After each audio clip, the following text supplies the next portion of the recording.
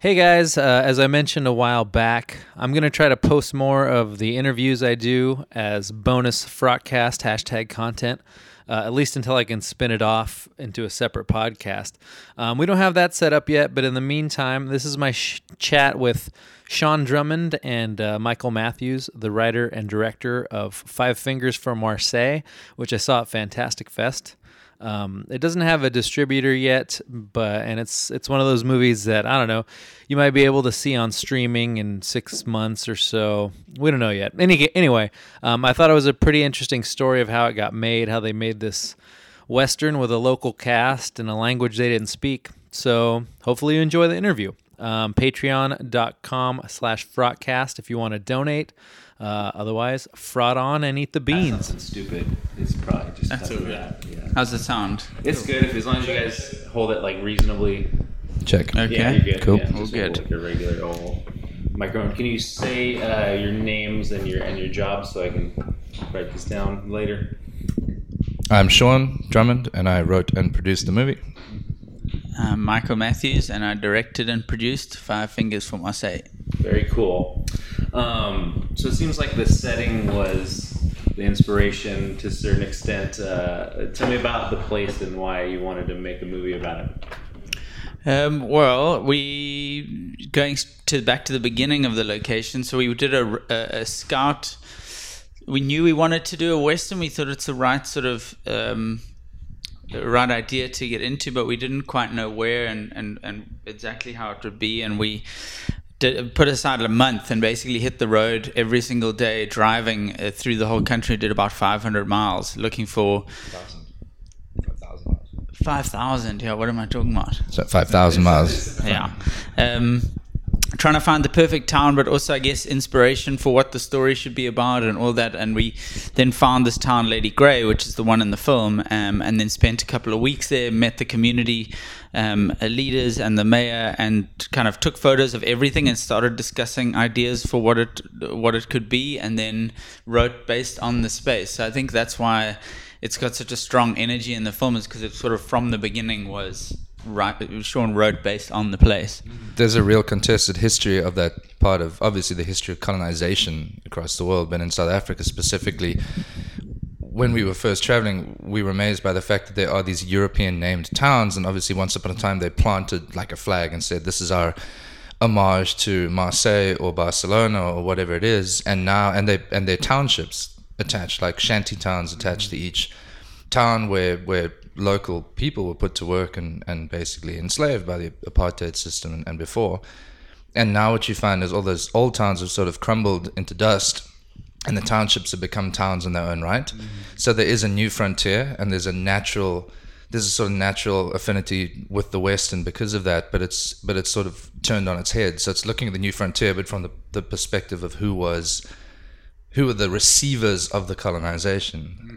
So yeah, that it sort of was a natural fit. So tell me where you guys grew up and where you were in your lives when you sort of set out on this journey to look for a place to make a movie about.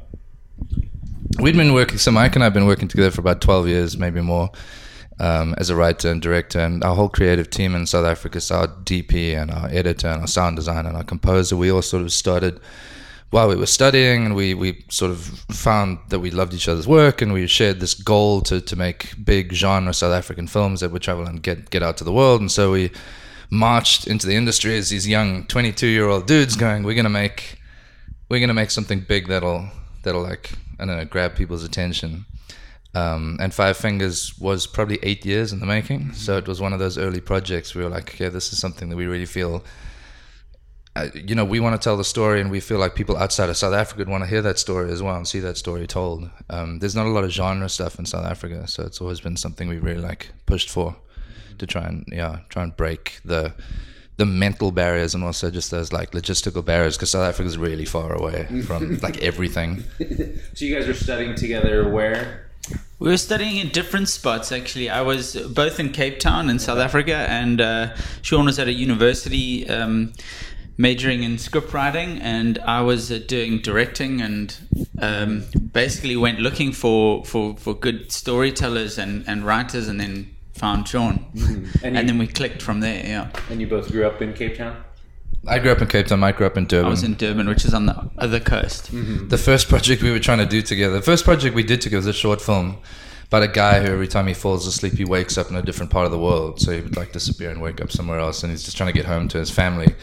And that was a 10-minute short, and we were like, oh, okay, this could work. You know, like this creative thing could work. And then the next thing we did was this massive Greek mythology-inspired serial killer, post-apocalyptic, dark, supernatural fantasy. And we sort of like had a script that was pretty good, and we were like, we're definitely going to make this. And tried for maybe 2 or 3 years to get that made in South Africa until we realized it was way too big and probably like way too ridiculous for who we were and where we were. Mm-hmm. I mean, this film. I mean, the setting of the film has like such a sort of rich and complicated history. Was it a challenge? Like, did you feel that you had to explain it a lot at the beginning? Like, what was the process? Like, how much did you think people needed to understand about, you know, the history of the place? That's a good question. I think the intro as it is now, that voiceover was pretty much in the script from 7 years ago. It's like the first draft. It hasn't really changed. And we kind of thought you put that like peg in right at the beginning of the story, which obviously people listening might not know, but it was like what it's basically says, first came the trains, with it came the settlers, and then they called it their land and they put us on the hill, and then it kind of starts, it sort of sets the theme right at the beginning. Mm-hmm.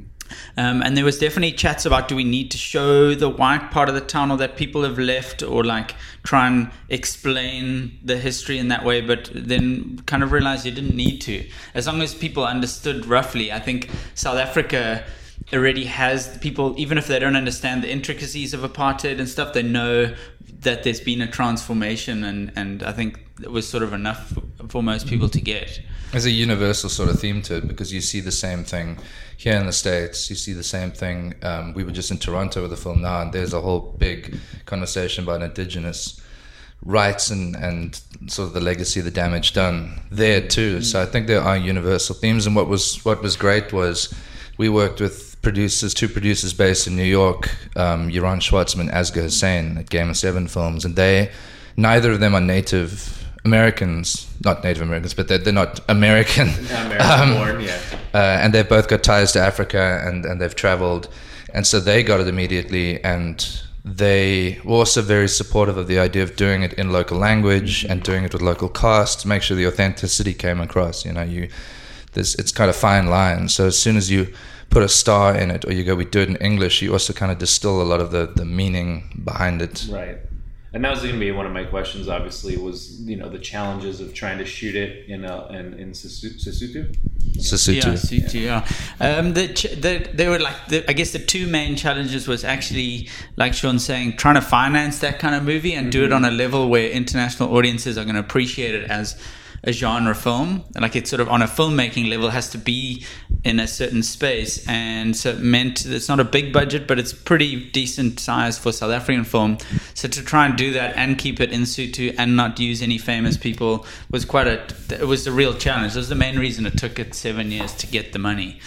I mean, even just on like a logistical level, like you write it and you hand it over to someone like a native speaker, and then what's the back and forth? Yeah, we worked with a really amazing Sotho writer, and concentrated mainly on, because Sesotho is a super poetic language. It's very allegorical and it's very idiomatic.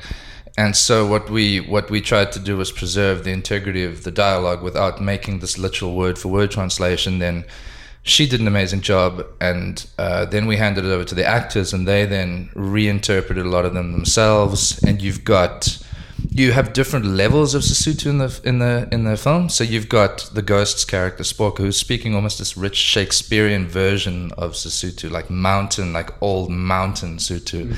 And you got something a lot more colloquial that they speak in the town, which is a mix, and there's more like Xhosa or a bit of English and Afrikaans thrown in there as well. So, which is something that 99% of the people who watch the movie probably won't get, but for actual Sesotho speakers who've seen the film in South Africa, they go, "Wow, you know, that's really rich." So we put a lot of attention into trying to make sure that those nuances were. And then on a directing front, it was kind of like, you know, the story especially having been so long and develop it, know all the lines and exactly all the beats through the scene. So even though I don't understand the language, I can still just watch it play as a scene and know whether the characters are hitting the moments and whether they're in the right space. Because that's ultimately what you always chat about anyway. It's not how did you say the line, or So in that way, it actually wasn't that difficult, that part of it. So less to worry about in a weird way. You're just focusing just on emotion then, and knowing what kind of has to happen through the scene. Yeah. Mm-hmm. I mean, how much of the language did you pick up? Like, were there any particular quirks of the language that you find interesting, or phrases that you enjoyed in the language? Sort of. Yeah. I mean, a lot of the. It's lost in the English version, but a lot of and we had to, when we brought it back into the English for the subtitling, we had to decide a lot of the time whether to change the original English line to be better suited to what the Sotho line was. For example, it's a fight he wants is the English line, and it's in the trailer. So if you've seen the trailer, you can relate to it. But the Sotho it's basically he's going, it's time for us to go and shoot the mountain.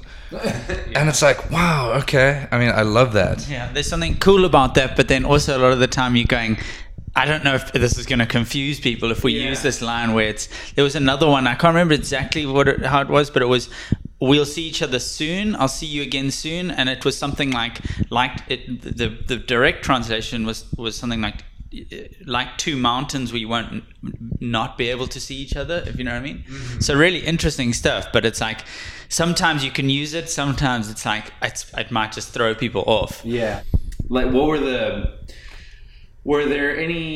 the politics of sort of trying to tell a story like in a community that you're sort of a newcomer in? That's a good question. I think that's why we spent a lot of time in the town, and we met with the people and we hung out, and we had to be quite sensitive in that way, and also just involve everyone. I think that was the big part, was like being feeling like we're not coming in and separated. So a lot of except for some of the main roles, we cast a lot of the local people, and the kids that are the first 15 minutes of the movie, they're all straight from the town, cast from about 60 kids.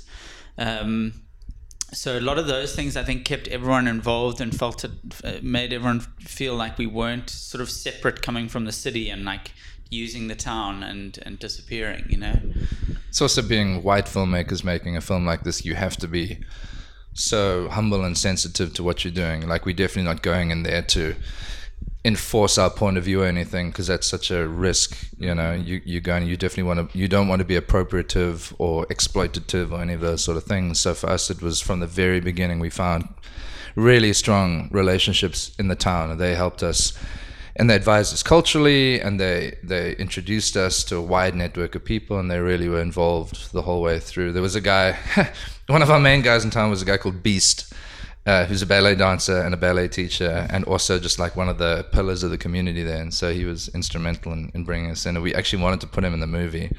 And then there was a scheduling conflict after 7 years of trying to get the movie made. And we would go back every year. We're like, we're making the movie this year. And everybody would be like, yay. And then 2 years later, they were like, okay. And then by the time we said we're coming to make it, they were like, we don't believe you anymore. Yeah. And it just so happened that after 7 years of trying to get this thing right, the 5 weeks we were shooting the movie, he had a scheduling conflict where he was doing a ballet teaching course in the other side of the country, and he couldn't, he's got a small cameo now, but he didn't make it into the movie in the role we wanted. And then the representation thing, there's multiple levels to it, because if you're making a South African film for a world audience, I think I read a piece a while back that was a parody, and it was how to write about Africa, and it was basically busting every cliched narrative that outsider journalists do. Were there any sort of stereotypical narratives that you're trying to avoid, or certain pitfalls in that way?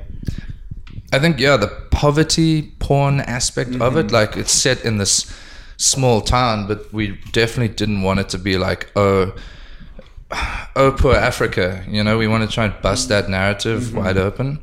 Because this town, obviously, with all the conflict going on inside it, for all the conflict going on, it's a powerful, vibrant place full of life, and that's what South Africa is. That's what Africa is. You know, there's the Western world has this perception of, oh, we need to save Africa, we need to go and help the starving children, cliche, and so we wanted to bust that.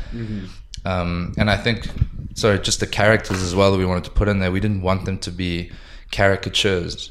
We wanted them to be complex, like real conflicted men and women. And I think even in South Africa, maybe this is like dangerous ground, but there's a tendency to just sort of like caricature the characters we put in movies, because we have an idea of what we think an audience wants to see. Right. And the way a lot of movies are developed there sort of tends to go much more towards those rigid kind of stereotypes and boxes, and we wanted to tear that up and sort of throw it away.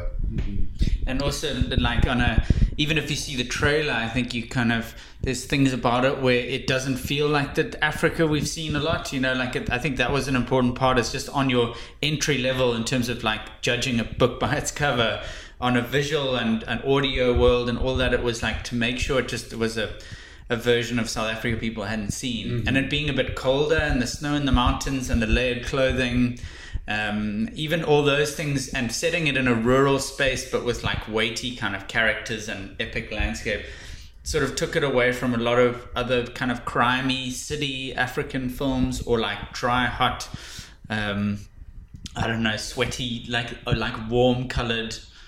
That's the usual African sort of portrayal. So just trying to move away, so people just think this looks different, and then that's enough to get you in and engaged, and then the story itself is, you know, speaks for itself, hopefully. I want to get to new questions, but I got to finish up. So I got to go back to one follow-up. So it took you 7 or 8 years. Did you end up, like, did you have to recast? Like, did people grow up and you have to recast? They grew into them a bit more, to be honest. We had them about 5 years before we shot. I would say 80% of our cast were about the same that we originally wanted to use. And it was quite nice because they kind of grew up a bit. They got like a little bit more serious and a bit older.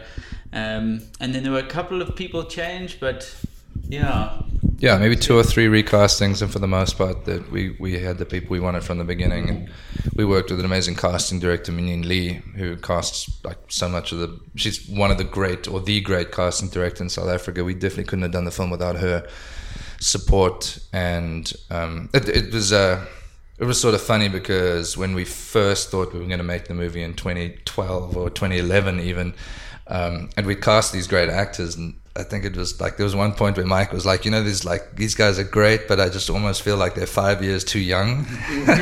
Fast forward the 5 years, and the cast were genuinely amazing. Yeah, they really brought their A game, and a lot of them, the principal cast are mostly quite famous in South Africa. Or they have been. We've got almost 4 generations of South African stars, and for each of them, I think we wanted to try and break again their typecasting sort of roles. So Kenneth Nkosi, who plays Mongani the mayor, is mostly known for comedy. Like well loved as a comedian. Hamilton Dlamini, who plays Sipoko, is the same. Vuyo Debula, who plays Tao the lead, he's like South Africa's #1 soap opera star. So it was great to give each of these guys, or to see them, not give them, to have them come and collaborate with us and bring just so much like meat to the characters. Very cool. Well, looks like I gotta go, but yeah.